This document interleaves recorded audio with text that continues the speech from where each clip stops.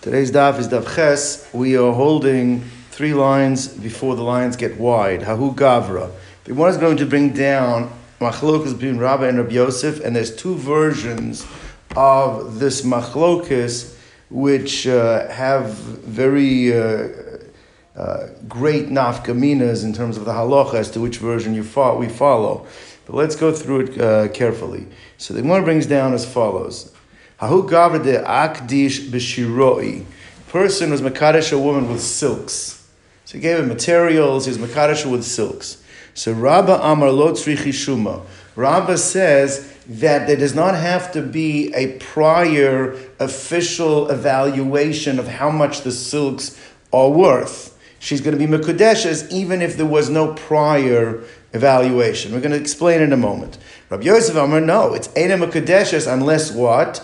Tzrichi shuma. The way Rashi explains, it had to have had a prior official evaluation. If there had not been a prior official evaluation and the exact amount of the silks were not known, then it would not be mekudeshes. Now, what are they arguing about? So Gemara says like this: Ida Amar Lo b'choldehu. In the first version, the Gemara holds like this: that if he said, "Listen, no matter what they're worth, I'm a kaddish with no matter what worth, because at the end of the day, it's for sure worth at least a pruta, right? That's what under the chuppah, the Rav who's being Masada Kiddushin shows the Eidim, does this look like it's worth at least a pruta, right?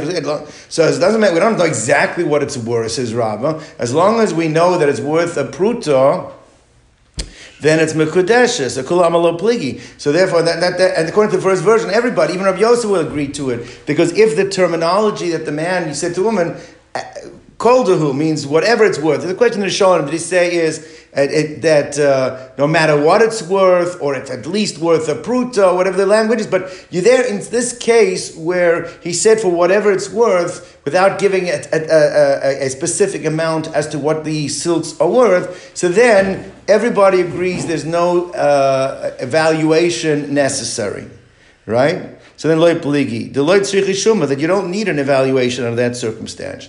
Now, ida amar lo chamshin v'lo havashav chamshin. Now, let's say he said to her, I had it myself, I had it evaluated myself, and this is worth 50. Right? And at the time, there was no official evaluation made under the chuppah. And 3 weeks later, she takes it in to be evaluated and ends up being worth 30. There's also no shayla. It's not going to be a machloikus in such a case. And a mekudeshes. He said, I'm giving you 50, and he gave her 30. All right? So therefore, the lo shavu chamshin, halo shavu chamshin, so for sure it's ein a mekudeshes. He gave her less than he said it was worth. Ki pligi. So where is the machlokas between Rabbi and Rabbi Yosef? Is the amar chamshin v'shavu chamshin. He said, I had it privately evaluated, it was 50.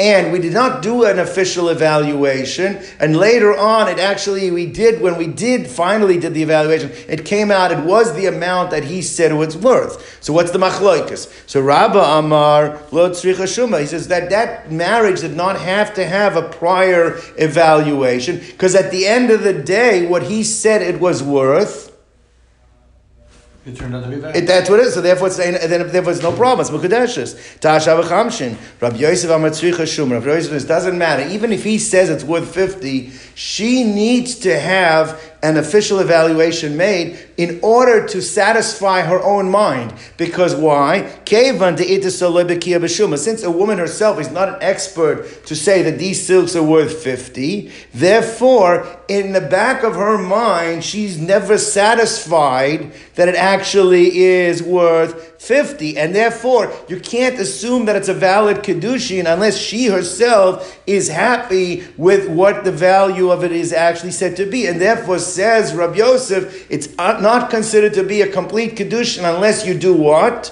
Unless you get it evaluated prior to the Kiddushin. To have it evaluated later doesn't help, says Rashi, because she already was makabel with a doubt in mind. So therefore, because she would not be samech das. So the first version basically holds as follows: if no value was given to it, there's not a machloikas. As long as it's clearly worth a pruta, it's mekudeshes. If there was a value given to it and it turned out to be the wrong value, i.e., it was less than you said, then it's Eina Mekadeshes. The machlokas is where the husband says it's worth 50, and at the end of the day, it is actually worth 50, but do you still need to do an evaluation to satisfy the doubt of the wife? That's the machlokas between Rabbi and Rabbi Yosef. Now, Ikeda Amri is an alternative version. According to this version, Bechol Hunami Pligi, even in the case where the husband does not give a specific amount to it, he's been Mekadesha with his silks, and no amount was given to it. And on the first version, we said everyone agrees Mekudeshes. Why? Because it's worth at least a pruta. In this version, here is where there's going to be machlokas. Let me explain outside what the machlokas is. Rabbi sticks to his guns like in the first version. It's Mekudeshes. Why? Because since we didn't say it was worth any certain amount, it's worth at least a pruta. Rabbi Yosef is going to show that the source where we learn Shaveh Kesef. Shaveh Kesef means we are not actually giving money, but you're giving something which is the equivalent of money. Something that's equivalent of money is learned from the source of where you can use money. Now, when you use money, money is a clearly defined amount. According to Rabbi Yosef, if you're going to use Shaveh Kesef, it has to be the same thing as using money. And just as money, we know exactly the amount when you do it. In order for a transaction that you're using, if it's going to go under the guise of Kinyan Kesef, then the item you're using also has to be clear what the exact amount of that item is. Okay, so therefore, Rabbi Yosef Amar Shaveh Kesef Arayhu Kekesef. It's true that Shaveh Kesef is like Kesef, but it has to be exactly like Kesef. Ma Kesef the kits, just as Kesef is kits. Kits means that there's a definitive amount, there's a definite amount of what it is worth. Av Shaveh Kesef. So when you're something is the equivalence of money, it's also nami dekayitz. It has to be something that you know exactly how much it is, and therefore without an official evaluation before the marriage, it will not be mekudeshes. So therefore, Rabbi, we understand. Rabbi says as long as it's with a pruta. Okay? According to Rabbi Yosef, that's not good enough. Why? Because it has to be like money. What does it mean it has to be like money? It's a defined amount. Has to be a defined amount. So then he would say a ring or anything has to be a defined You need to know exactly. It's not enough to say, was this worth at least a pruta? No. You need to know how much it is actually worth according to this version of Rabbi Yosef. Now, says the one like this. I'm a Rabbi Yosef, and now I'm in a law. Now, Rabbi Yosef says, from where do I know my position? Now, the big discussion over here in the Rishonim, and I'm not going to get into it in too much detail, is we're going to be trying to bring proofs for Rabbi Yosef, but is it bringing a proof for Rabbi Yosef for the first version of Rabbi Yosef, or is it bringing a proof for the second version of Rabbi Yosef? Because if you remember, there's a big difference between the two. According to the first version of Rabbi Yosef, he agreed that if you never set an amount, it works because as long as it's worth a pruta. It's only a problem when you set an amount and it's the right amount, but we still need it to satisfy the woman's doubt. According to the second version, no, if you don't know exactly how much it's worth, it is Eina Mekudeshes. Now, so it's not clear. We have to go through. We're not going to spend too much time on the Be'iyun, but which versions are we trying to bring Raya for Rabbi Yosef? So, I'm Rabbi Yosef, how do I know what I'm saying is true? To start, we learned in a brisa. Now, the pasuk that's being quoted over here, he's talking about where an Eved Ivri was sold to a guy, to an Eved Kechavim. A Jew was sold as an Eved Ivri to an Oved Kechavim, and now he is being purchased back. How do you purchase him back? And what do you have to do to purchase him back? Is what the psukim are discussed in the... But you're not allowed, remember there was a penalty, you're not allowed. You're not allowed, but what if it happens? And you're not supposed to, but what happens? You have to buy him back. But what happens over there? So it says over there, that Mikesef Miknosai. The pasuk says over there, it's talking about, it says Mikesef Miknosai, that the purchase price, you have to calculate based on how many years have been taken up of the original purchase price, the balance of which has to be calculated to purchase him back from the Oved Kechavim. So what does the Brisa say? The pasuk emphasizes that for transactions, when you're using kesef, what should it be? The kesef niknaso, the kesef hu nikne, the eino nikne b'tvu v'kelim. But it cannot be redeemed, it cannot be acquired back with tvua, with grain, or with kelim, or with vessels. Now, we're going to have to see what does that mean, because we're going to learn in a moment that there is a special Zeres HaKosov from the same pasuk. We learn at Yoshev Guloso that his redemption shall be, he shall perform his redemption. We learn from there that redemption does not have to be with money. The redemption can even take place with Shaveh Kesef. So why is the pasuk excluding, in the Brisa at least, why is it excluding Tvua and Kalim? So, hi Tvua Kalim Hechidami. What is the case here of a Tvua and Kalim? If we're talking about that you cannot perform a transaction under the guise of kesef, if you're using tvua and kalim at all, right? We know that's not true, because that pasuk says Yoshiv Guloso. That same pasuk about the redemption of the Eved Ivri from the guy uses an expression Yoshiv Guloso. We learn over there that you have to that you will go back and return him, redeem him, and we learn Amar Rachman HaKadosh Baruch Hu is telling us that extra lashon of Yoshiv Guloso is l'rabba shaveh kesef to tell you don't actually have to use only money, but you can use something the value of money. Yeah, you want to see if you can open the windows over here? So you can use something the value of money too, which means that the Brisa cannot mean that what? The Brisa cannot mean that you have to specifically use money in a transaction of kesef. You can use other items as well. Now maybe it means you can't use items if they don't have the value of a pruta. But the Gemara says that can't make sense, because if it doesn't have the value of the pruta, forget about not using items. You can't even use kesef. It says use kesef, don't use those items. Well, if the items are not worth the pruta, you can't use kesef, but that's not worth the pruta either. So then my area, why are you discussing tvua v'kelim, specifically grain and vessels? Fila b'kesef nami, you can't use kesef either if it's not worth a pruta. Elalav, so says Rabbi Yosef, you know what it must be telling you? The pshat it must be telling you is like this. It's saying is you have to use kesef, means it has to be a definitive amount. It has to be like kesef, a definitive amount. But you can't use stam kalim or stam tvua, because if it hasn't been appraised, you don't know the exact amount, it can't fall under the category of kesef, and that's why it's no good, which supports the position of Rabbi Yosef that you have to do a evaluation before it can be good. So elalav the isbahu shaveh pruta must be for sure. It's talking about a shaveh pruta, but kalim and the lekaitzi. But however, the tvua and the kalim, since they are not a definitive amount, so not a definite amount, it cannot be used unless you do an evaluation prior to the chum, which supports the position of Rabbi Yosef. That's the first position. We have the second position. Then you can discuss maybe both positions are supporting. Now, what about V'idach? What about Rabbi? Because Rabbi obviously disagreed. Rabbi held that if it's clear that it's worth at least a pruta, it works. So how does he understand the Brisa? The Brisa is learning kesef miknaso. You can only use kesef, but you cannot use tvua v'kelim. Now he has to go through the same lumdas. It can't mean you can't use tvua v'kelim. We know you can use it. So now Rabbi Yosef's way of getting out of it is you can't use it if it wasn't specifically assessed.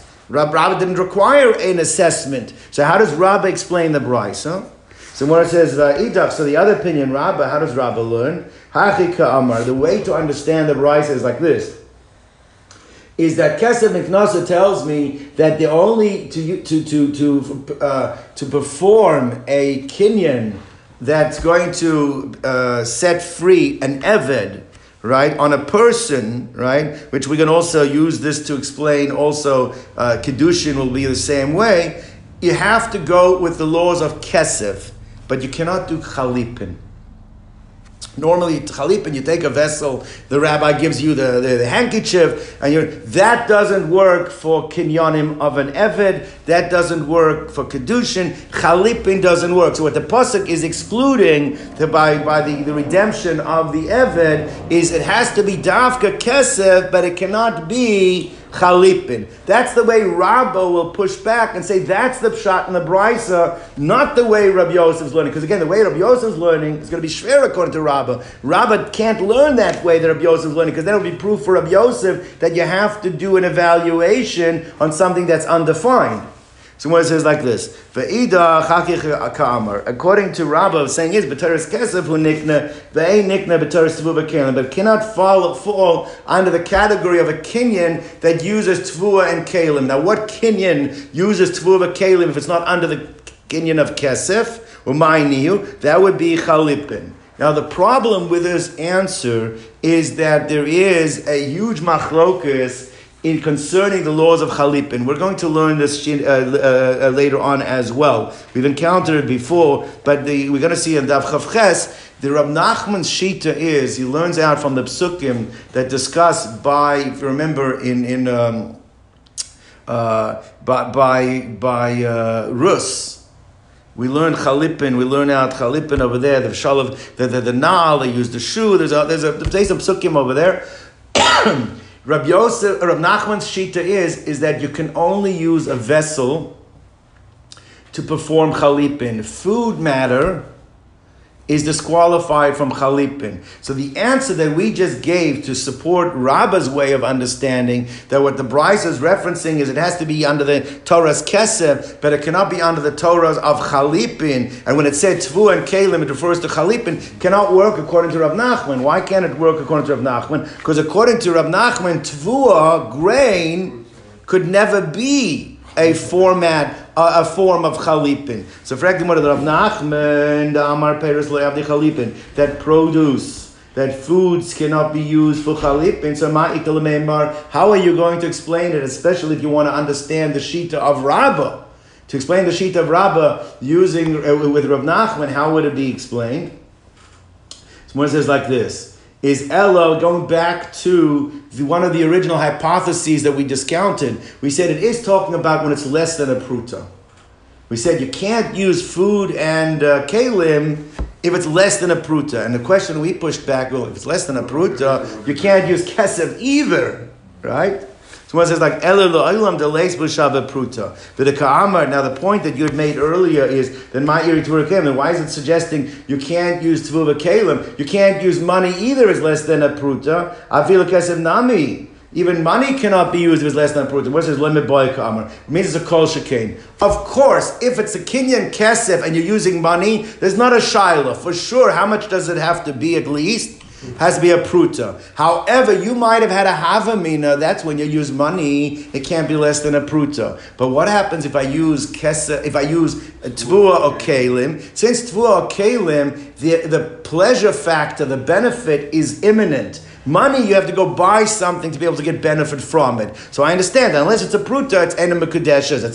It's not a sale. It's not a transaction. I understand that. But maybe something that you get immediate benefit. Maybe that has a greater value, therefore, even if it's less than a pruta lamaisa, but maybe it would be good for redeeming the Eved. That's the Chiddush. That's what the Bryce is telling you. So therefore, it is talking about Tvuva Kalim B'Torah's Kesef. It's not Chalipin like Rav Nachman. You can't say it's Chalipin because Tvuva doesn't have Chalipin. But it doesn't mean, like Rav Yosef said, that it means it has to be assessed. No, it's talking about less than a pruta. It means the question was, if it's a pruta, then why doesn't it work? So Rabbi Yosef said, because it has to be assessed. Rabbi can't give that answer. So Rabbi has to say it's less than a pruta. Less than a pruta to push it. No, because what would you have thought? He says like this, it's lo miboy kamer, lo miboy, for sure, kesef, the is beishavet pruta, that for sure, if money has to be a pruta, and it's good. But if it's not, aval tvuva, kalim, ema, you might say, that the pleasure factor is imminent, it's right there to get the benefit from the vessel, to get the benefit from the food. So then, gomer makni navshe, so therefore, a person is willing to be makni, he's willing to make a commitment on the transaction, meaning normally something less than a pruta, the person is not willing to commit themselves in such a transaction. But where the pleasure is right there, maybe the person would be kamash malan. That's what the Torah is telling you, that even on tvua and kalim, if it's not worth a pruta, then the transaction is not a valid transaction. So bottom line is, we did bring a raya for Rabbi Yosef initially, that you see that you have to on something that even though it's for sure worth a pruta, it still wouldn't be a valid transaction unless you know the exact amount. But Rabbi had a way of pushing back and say that that's not what's being learned from there. All right, so it's not a 100% proof, but at least that's where Rabbi Yosef looked. Now we're going to try to bring a second proof for Rabbi Yosef. I'm Rabbi Yosef. How do I know my position is correct? The sign will enter Brisa. A person goes to the Kohen and says, listen, I have to do Pidyon Ben. A Pidyon Ben we know has to be 5 sloyim. So he says, I want to give you this calf for the Pidyon of my son. Tali zel Pidyon Ben. I want to give you this garment for the Pidyon of my son. Lo amar klum. It doesn't work. However, if he said, I'm giving you this egel as at the value of 5 sloyim for my son, or tali zu b'chamesh sloyim lepidyon b'ni, I'm giving you this talis as the value for the pidyon of my son, so then b'noi podoi it works. Now let's understand, what is the exact scenario over here? Hi pidyon hechidami. What's happening here in this redemption? It's funny, but because it doesn't require here an assessment. One second. Let's just get through this. Now, hechidami. Now, if you tell me that actually we're talking about that the talis or the egel were less than, in reality, they were less than the 5 sloyim, so then l'chora, what difference does it make whether he said this is for the 5 sloyim, or if he didn't say this for the 5 sloyim? Kol kamine, does he have the ability, is it within the rights of the father to say, well, take this as 5 sloyim? What right do you have to say take it 5 sloyim if in fact what? It's not worth 5 sloyim. So therefore, elulav, avagav deshavi means talking about even though it is actually worth the 5 sloyim. However, came into lokaitzi, however, since it wasn't an exact amount, loy, it wouldn't work. It means the way you have to understand the difference between the reisha and the sefer, in the reisha, it wasn't assessed. So since it wasn't an assessed amount, even though it's clearly worth more, but we didn't know the exact amount for it, we didn't know what it was, and therefore it doesn't work. In the Sefer, we said that this is worth 5 slime. It means that it's clear that this is the exact amount of what it's worth. So in such a case, that's when it's worth. That's when it works. Now it comes out basically, Rabbi Yosef is trying to bring a raya for his position that if it's a non-cash type transaction, you have to know the exact value of what it's worth. This is where the Rishonim get into. This is like the first Lashon of Rabbi Yosef, the second Lashon of Rabbi Yosef. There's a Tosfos over here. Other Rishonim, I'm not going to get into it. So one says like this: Look, L'olam D'loi Shavi. The one says we're talking about over here that actually this talis was not worth 5 sloyim, right? Or this egel was not worth 5 sloyim.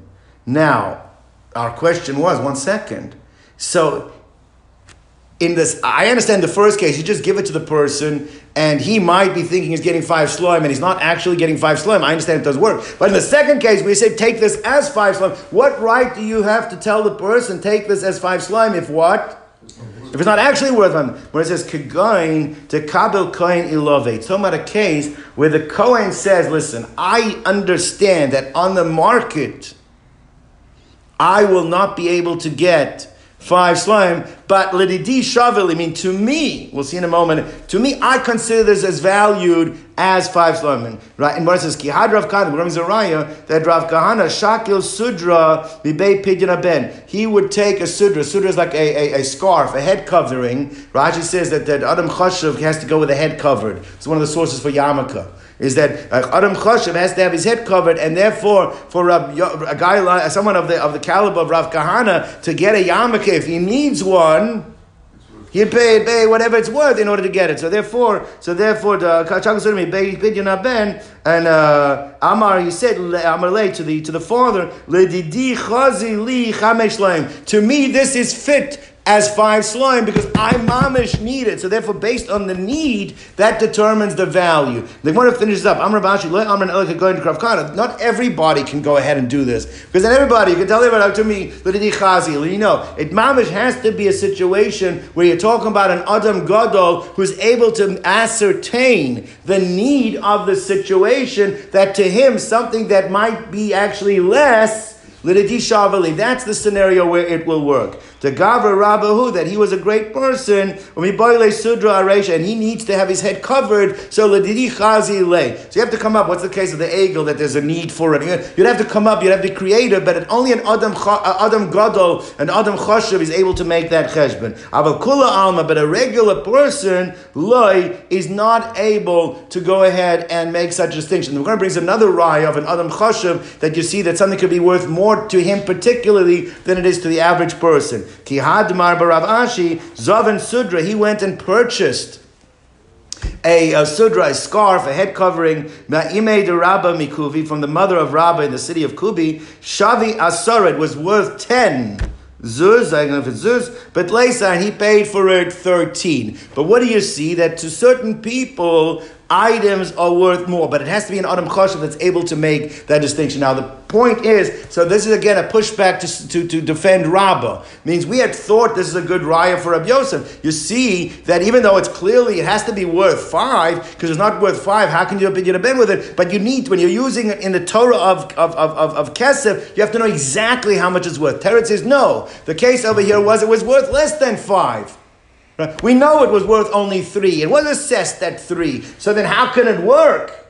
Because an Adam Choshev can say, Lididi Chazali, to me it's worth 5. That's the case that worked over here.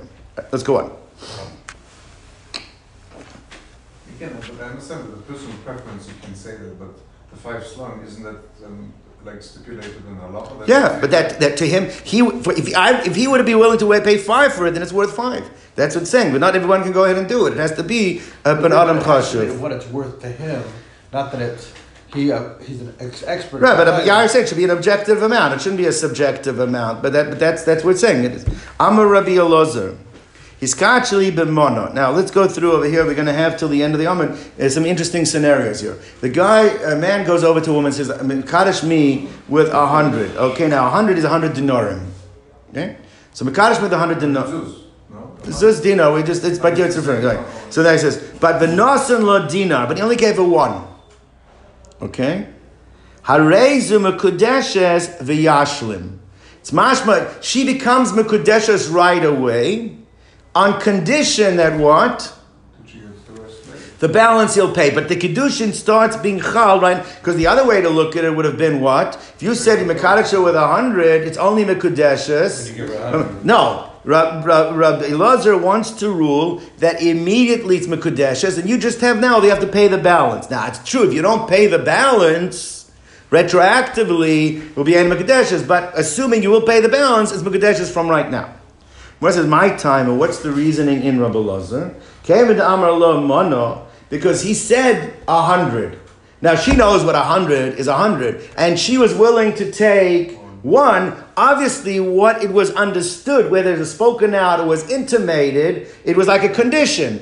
On condition, I give you the 100 and take the 1. This is the down payment right now. So therefore, v'yoyev ladinar, it's command amar almanas dami, right? It's as if you said, on condition, I'll give you the 100. The kinyan starts right now. I'm giving you 1 out of the 100. That's the kinyan starts right now. On condition, I fulfill the rest later on. And Amar Rav Huna, we already learned earlier in the Masechta that Rav Huna Amar Rav is taught that anytime you say almanas, when does it start? Starts right away. That's the pshat over here. So therefore, Amarav called Ka'omer Almanas, Ka'omer Ma'achshav Dami. It's like saying right now. So, but this is a tremendous chiddush. This is the chiddush of Rabbi Elazar, is that if you said 100 and you gave 1, Mukadeshes Almanas, you pay the other 99 later on. On this, the Gemara is going to question from a brisa. No, Rabbi Elazar and Amora can't argue. Rabbi Elazar and the Amora over here cannot argue with a brisa. What does it say in the Brisa? If anyone has a following kasha, it says, "Hiskachuli b'mono." Our case, a man goes over to him and says, "I want you to make kudeshes to me with a mono." V'hayamone v'holech, and he's counting out 1, 2, 3, 4. Right? Ratza echad mehem lachzor. If either party before he gets to 100 wants to back out, afilu bedina achron, even he's up to 99. Harashus biyadai. Harashus biyadai, even though it's in masculine, but it means, I think Yisrael's trying to get on. But anyway, Harashus biyado, it's within his right, or with his permit to back out. Now, what does that show you? What does that show you? That shows you is that even though you gave the first one, it doesn't start right now until all 100 are paid up, because that's why each party is still allowed to back out. That's the Gemara's point. Gemara says like this. So the chayra, this would be a refutation on the position of Rabbi Lazar, right? Everyone hear the question? But is he actually, has he given it to her, or is he counting? Because he's giving her, gives her 1, gives her 2, gives her 3. Yeah, that's the case. Right. And you might be onto something. Wait till the end. Now, says the Gemara as follows. So what the Gemara says, maybe the case in the Brisa is not talking about a case we just said mana stam. He said with this mana. Now if you go over to the Isha and you say to her, I want to Mekadesh you with this mana, then Rabbi Lazar will agree it's not Mekadesh until what? And you give the full 100. The case where he said, when I want Mekadesh, is when he said with this mana. He said, I'm Mekadesh with a mana, with a mana stam. Then when you give 1, that's a down payment, it's Mekadesh right away. But the case where you have to go up to 100 and give all 100, is maybe it's talking about a case where you said mana zu. Frag the Gemara, you can't say that the case in the Brisa is talking about a case of mana zu. Why? Hamid is safer because that Brisa has 2 scenarios. There's the first half of the Brisa and there's the second half of the Brisa. The second half of the Brisa makes it clear that that's a case of mana zu. Well, if the second half of the Brisa is a case of mana zu, that implies that the first half of the Brisa is not talking about a case of mana stam. So how can you say the first half of the Brisa is talking about a case of mana zu? And if the first half of the Brisa is talking about mana stam, then you have a kasha on Rabbi Lazar. We're back to our question. That's the one point. Moses is like this. I'm going to say for mana zu, since the second half of the Brisa is the case of mana zu, so Reisha must be mana stam. What's the second half of the Brisa? The Gatani Sefer. What does it say in the Sefer? Amar lo iskachili b'mana zu. That says Betherish. He said to the woman, I want you to be mekudeshes to me with this mana. Okay, these 100 zuz.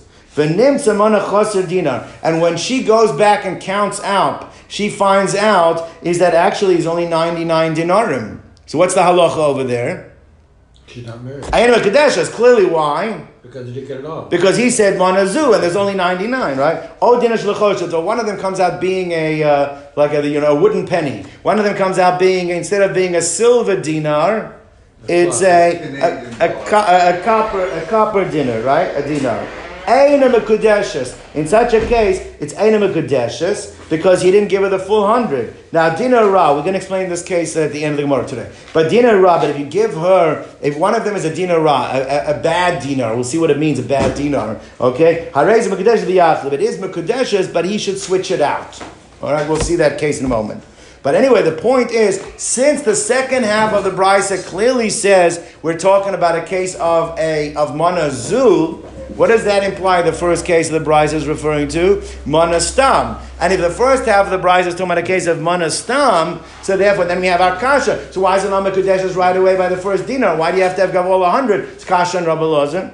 Says the Gemara like this, that actually both halves of the Brisa are talking about a case of mana zu, right? And the way you have to explain it, Perusha Kamefarish, the second half of the Brisa is actually explaining the case of the first half. It's not 2 standalone scenarios. It's mana zu in the second half explaining what the first half of the Brisa is referencing. So mana stam, Rabbi Lazar is right. You give 1 dinar, it's mekudeshes, just make sure you give the balance. Mana zu, you have to give the full 100. The Brisa is referring to a case of mana zu. Right? How do we read this? How do we explain it?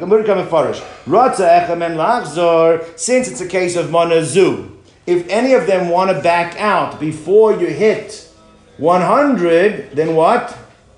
Even the last dinar is biyado. Ketzad, what's the example of that? What's the scenario that it's referring to?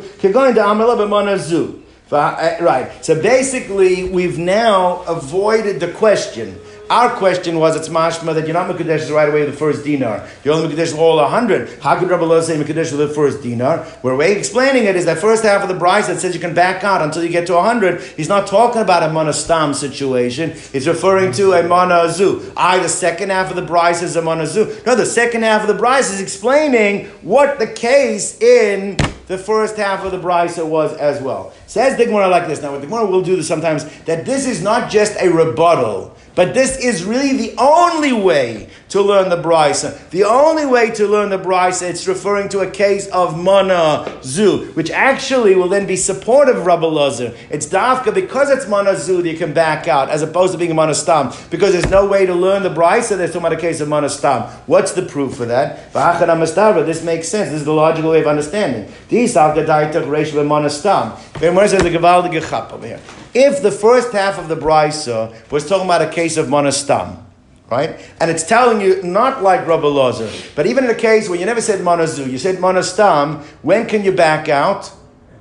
All the way until 100. It's not the Kudeshas right away like Rabbi Elazar. So therefore, if in a case of mana stam, the Kiddushin doesn't take place until all 100 have given, then Kal V'chaymer if it's a case of Manazu. So why do I have to write a case of Manazu in the second half if the first half is teaching me that halacha by Mana Stam? Obviously, it has to be the first half he's talking Mana Zu as well. Because we're talking about a Mana Stam, I don't need to write the second halacha by the case of Mana Zu. That's the one who's bringing us a raya. So one says, like, Hashta b'Mana Stam, if the first half is talking about a case of Mana Stam, and law of a Kiddushin, it's not considered Kiddushi until you give all 100. So when Mana Zu boy, then of course, in the case of Mana Zu, it's not Mekudesh until you give all 100. So why do I have to write the second half?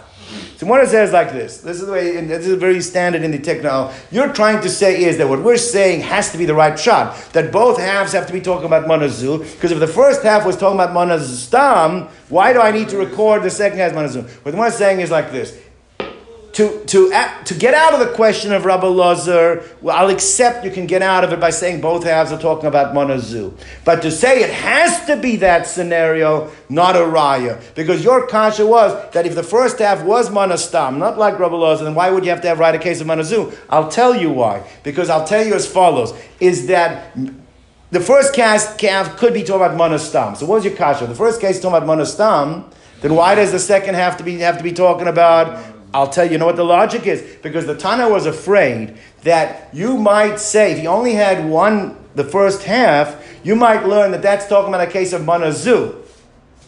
You might learn, like L'maskana, how we are learning, is that the first half of that brisa, if you only had one half, the first case, it was only a case of Mana. It was only a case of Mana Stam, you might think it's talking about a case of Mana Zu. So the reason why he makes the second case Mana Zu is to make you understand that the first case is actually talking about a case of Mana Stam. And both of them don't work until the end of 100. Means that your question is, it's a Kal V'chomer. If Mana Zu, if Mana Stam is you need to give all 100, why do you have to write the case of Mana Zu? Because if you only wrote the first case, you might have thought that face is talking about a case of Mana Zu and not Mana Stam. So you have to write the second case as Mana Zu to teach me that the first case is talking about Mana Stam. Means we're just bringing out, this is the logic, devil's advocate, to say you don't have to say that both cases are talking about Mana Zu. That's the point it's making. If it be based on that logic, lo iri, it wouldn't be a proof. Because Tana Seifa, because it could be the reason why I wrote the second case of Manazu, the Giluya Reisha, to reveal to us the case of the Reisha. Shalot Tomak said you shouldn't say Reisha is talking about a Manazu case, of a Manastam like Rabbi Elazar, have a Kiddushin right away by the first dinner. Tana Sefer, that's why it could be the Tana wrote the second half of Manazu, Mechlal, to infer the Reisha is talking about a case of Manastam, Fa'afilu Hachi, you'll have a Kiddushin. And even so, even in the case of Manastam, it's not Kiddushin until all 100 are paid, not like Rabbi Elazar. Now again, it doesn't have to be that way, but you can't prove that it has to be the other way. Now, Rav Ashi has a different teretz. I think this is where Yair was going. Your kasha was as follows. Rabbi Elazar said that if you go to a woman and say, I'm mekadosh you with 100, with a mana, which is 100 dinarim, and you give her 1 dinar, he said, mekudeshes right away, but you have a condition, and you have to make up the other 99. We learned in the Brisa, which l'chor is talking about a case of mana stam, that if a case where you said, Hared mekudeshes li, and you start counting out, it's eina mekudeshes until what? Until 100. You said before it's mekudesh 1. So Rabbi Ashi is going to say, maybe there's a difference. If you say to the woman, Hared mekudeshes li with 100, and you only give her 1, she understands what's the deal. You're going to give her the rest. The rest is going to be, it's a condition. But when you start counting out, then she's waiting for all 100. That's the difference between the two cases, says Rashi. It's a big difference. When it's like this, Rav Ashi Amar, Shani, when you're counting them out in front of her, 1, 2, 3, 4, 5, she's not saying, it's a down payment, it's Mukadesh. No, she is waiting for number 100 to be given. So therefore, the Daita Kula, there her mind is on all 100.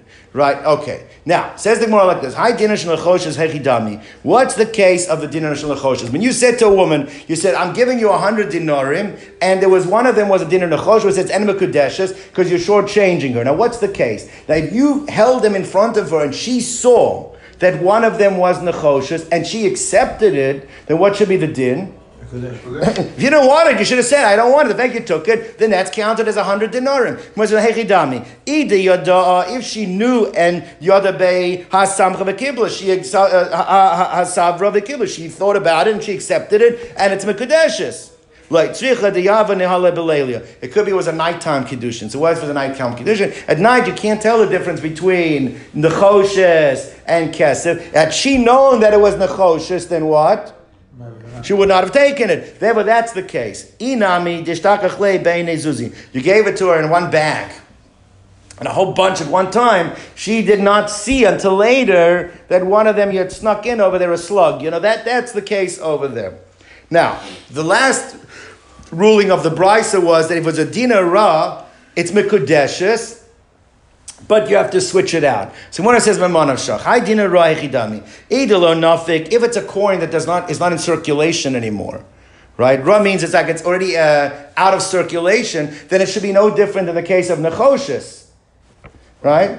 And she's shortchanging the woman. You're giving her 99 instead of 100. So haina dinar nechoshes should not work. Right? So therefore, what's the pshat? Why is dinar ra that it works? You just have to switch it out.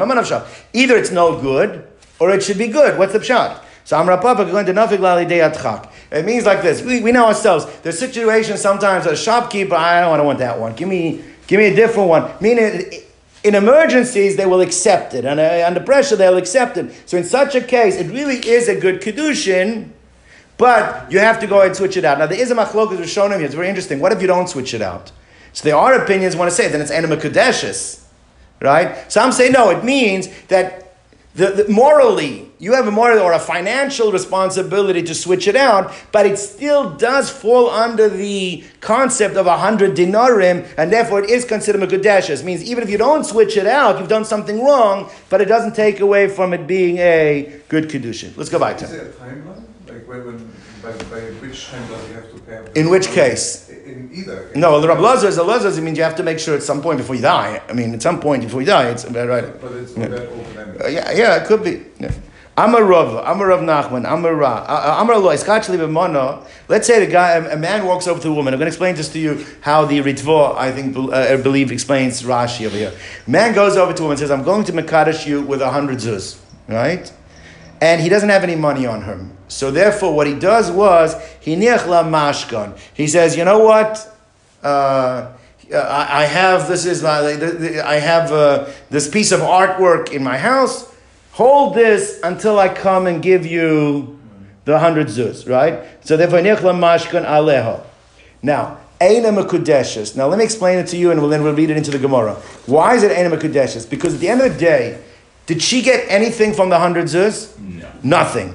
And even the mashkon, it's not like a regular mashkon, because a regular mashkon where there's an existing loan, there's an existing obligation, then this can be exchanged for what the obligation is. Here it just was a verbal commitment, which is not really a binding commitment. So this mashkon, technically, he could come back and say, just give me back my mashkon, and therefore you've not given her any money, and the mashkon is not considered to be having given her anything, and therefore it is eina mekudeshes. That's the way the Ritva explains it, and that's how you read it over here. The way to read it is mana ein kan. There's no 100 zuz here, and because there's no 100 zuz over here, there's also no real obligation. Therefore, mashkan ein here doesn't have the real din of a mashkan too. So basically, you have given her nothing, and therefore, what's the halacha? Therefore, enema kedeshes. So ask the Morakasha, Eisavei Rav Rav Nachman. So Rav asked Rav Nachman and says, "Hakitcha b'mashkain mekudeshes."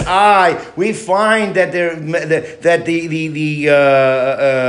Brisa says not like that. A Brisa says if you mekadesh an isha with a mashkon, it is mekudeshes. So Mora answers, "Hasa b'mashkain da'acherim." That over there, talking about a mashkon da'acherim. Let me explain the difference over here. This is the way the Ritva explains this, and it fits nicely in the rest of the Gemara. In a case where a man set up with documentation that somebody lent him $1,000. Somebody lent him $1,000, and he owes. There's an existing obligation to pay $1,000. Now, in such a case where he gives a mashkon, that mashkon we're going to see is really owned by the borrower now. I'm sorry about the borrower, by the lender. The lender owns it because manav shach. You don't pay the $1,000.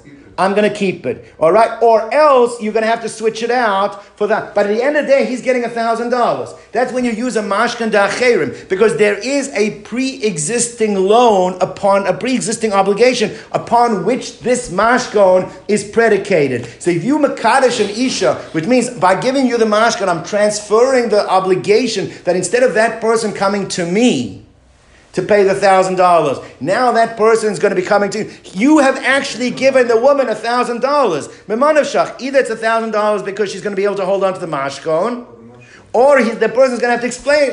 But she's getting that. That's when it's considered to be mekudeshes. But in our case, there was no pre-existing liability obligation upon which the mashkon was predicated, and therefore technically you can come back and say, you know what? Give me back my mashkan, deal is up, because there was no, in such a case, that's when it's Eina Mekudeshes. That is the way the Ritva explains the difference between the two kinds of mashkan. So he says like this. So he says that Hassam over there, it's b'mashkan da'acherim. And we're going to see when it's a mashkan da'acherim, when it's based on an actual liability, an actual loan, the lender is considered to be the owner of the mashkan. It's considered like he owns it. Where do we see this? Rabbi Yitzchak, like Rabbi Yitzchak, how do we know that the Baal Chov actually owns the mashkan? Shenemar, the pasuk says like this, that at night, if the person gave you a mashkon at night, that is something that they need to sleep with, some night clothing that they use, or by day it's something they have to work with, he says, even though technically you could hold on to it, give it back to them and let them bring it back the next morning. Well, the chati had stock, and Hashem's going to consider this to you like you did a charitable act. Now, it can only be viewed as a charitable act if you gave them something that you own. But if you gave them something that's really theirs to begin with, then how is that considered to be charity? So from here, says Rabbi Yitzchak, you see that a Baal Chov owns a mashkon. That's why, since a person owns the mashkon, he has the right to transfer the loan through the mashkon to a third party. That's why you can be makadosh the isha with this mashkon. So therefore, if the Baal Chov does not own the mashkon, tzedakah minan, how could it be a tzedakah by giving it back? From here we see the Baal Chov shekona mashkon. The Baal Chov owns the mashkon.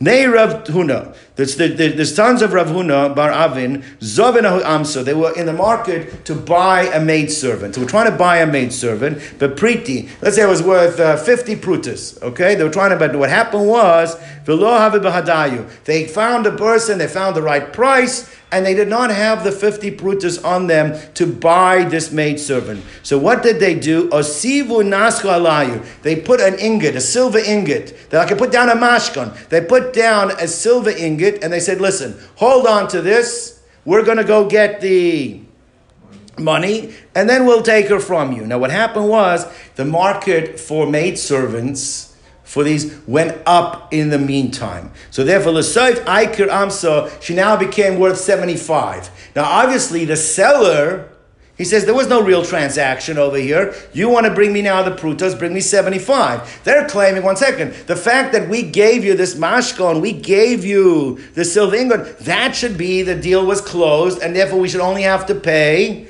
the original 50. So who's right? So therefore, so they went to Rav Ami to discuss what is the halacha. So amalhu priti enkan naska enkan. That's like the original case of the mashka, because the bottom line is you made an obligation. You said, I want to buy her, but you never made any kinyan. The fact that you put down a ingot, it wasn't a down payment. That ingot, you want that ingot back, and you gave nothing. There was nothing given for her because you had no prutas on you. So really no real transaction took place. Almost like a symbolic thing. At the end of the day, now if she goes up to 75, the seller has the right to join. That's exactly the same. That's why it's not mekudeshes in the case where because there's no transaction over there. So therefore, priti naska enkan, priti enkan naska enkan, and therefore it's not and you have to pay the 75. Tan Rabban, we learned in the Brayse, skachli b'mono.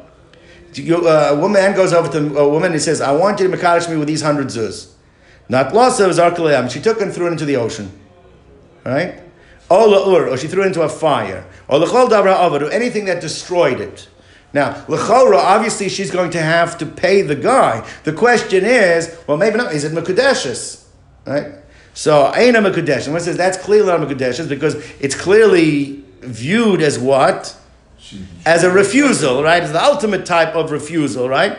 So one says like this, Ha-shadisa kameh, but one says, but the implication though, which it can't be, the mashma that she didn't destroy it, let's say she threw it intact in front of them, then what? Then that would be mekudeshes. That can't be mekudeshes either. Where it says, have a Kiddushin, ha-kam le-shakil lo-ba'ina. By throwing it back to him, it's like saying what? I don't want to get married. So why do you have to come up to the extreme case where she destroys it? Even throwing it back is anima kudesha. So why are you giving the case of where she destroys it? So one says like this, I'll tell you the chiddush. You're right. Throwing it back is the ultimate rejection. But what might you think? You might think if she destroys it, she now would become liable.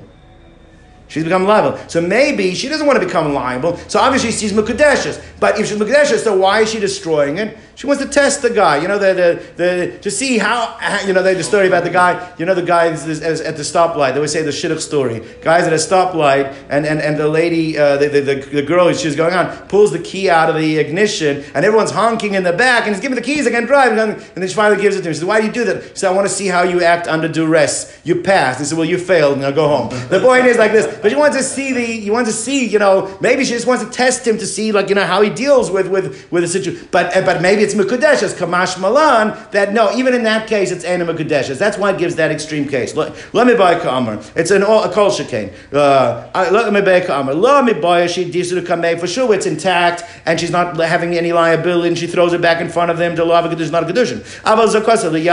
But when she threw it into the ocean or into the fire, ema, you might think, since she is becoming liable by destroying it, maybe she doesn't want to be liable. So why is she doing it? It's really Kiddush Mekadosh. She doesn't want to be liable, but she's Mekadeshes.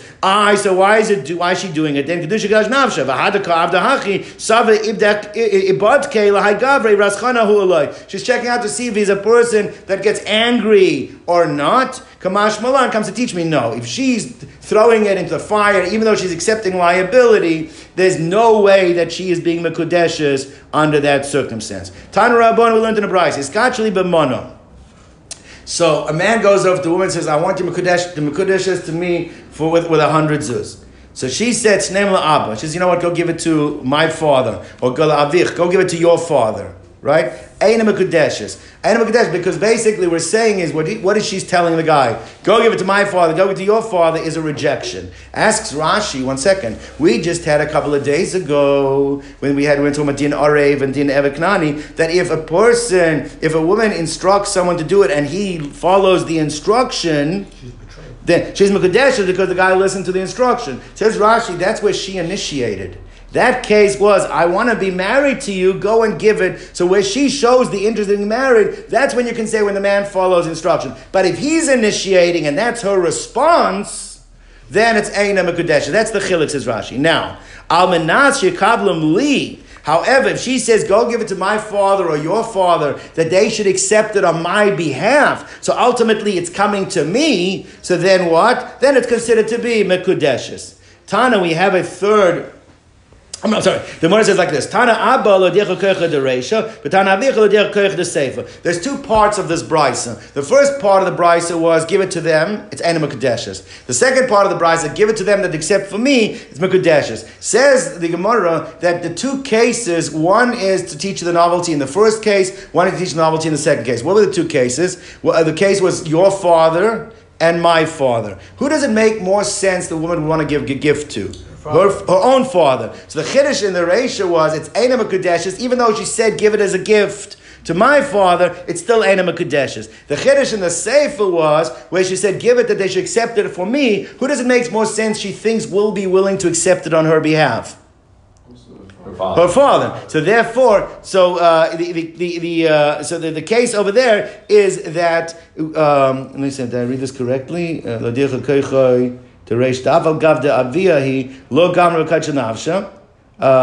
The In the first case, even though it was her father that she says give a gift, it doesn't work. In the second case, her father for sure will accept it on her behalf. The chiddush is that even though she's saying I give it to your father, I trust that your father will be willing to accept it on my behalf. And that's why we have those two scenarios. Okay.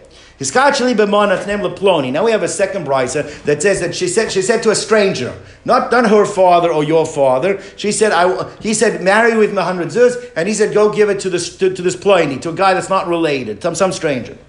Einam Kudeshes, that's just blowing him off.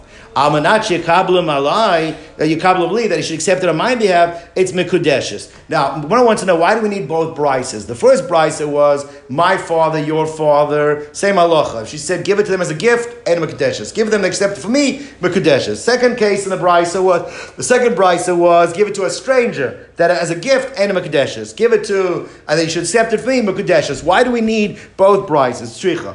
Diashmin and Abba Babich, if you only had the first case with the relatives, her father, your father,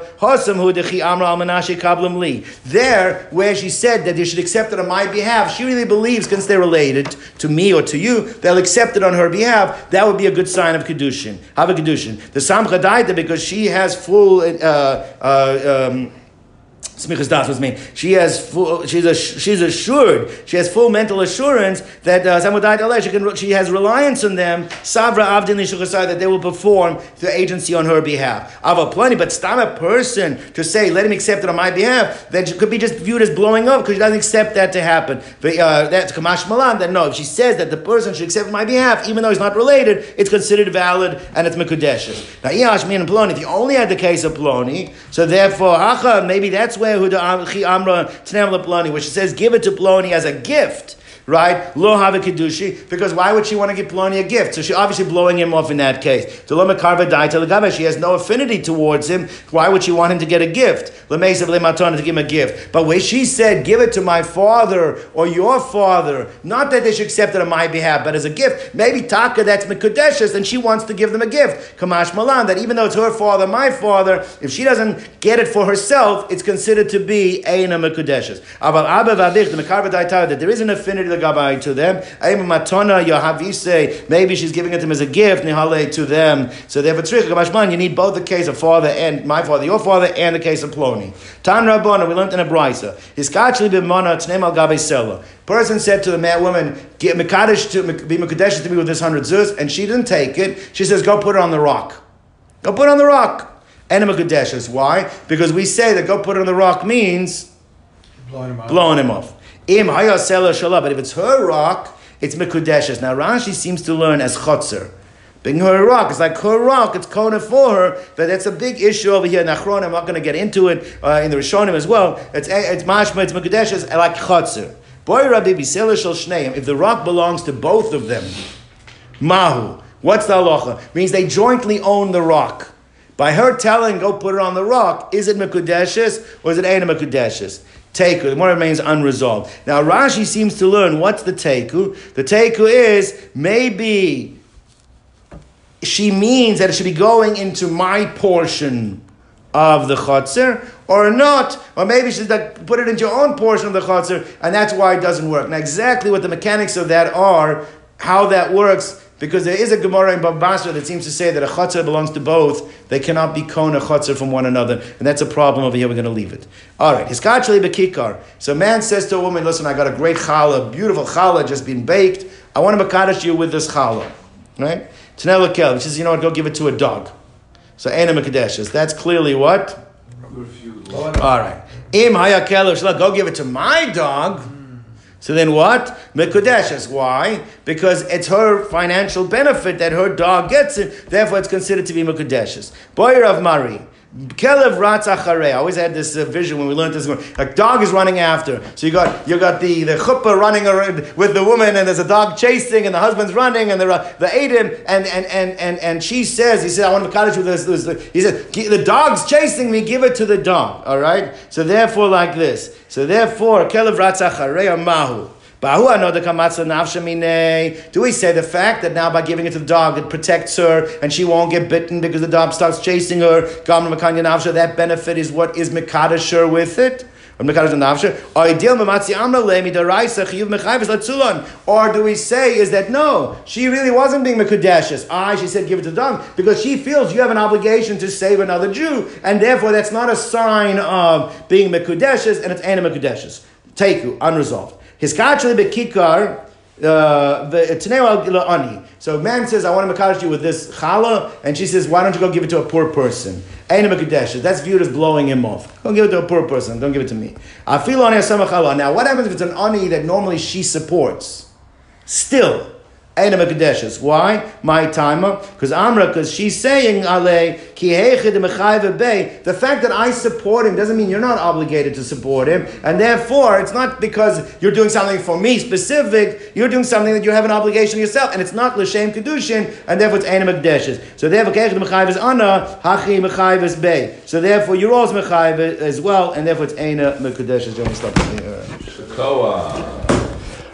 Why are we learning in here today?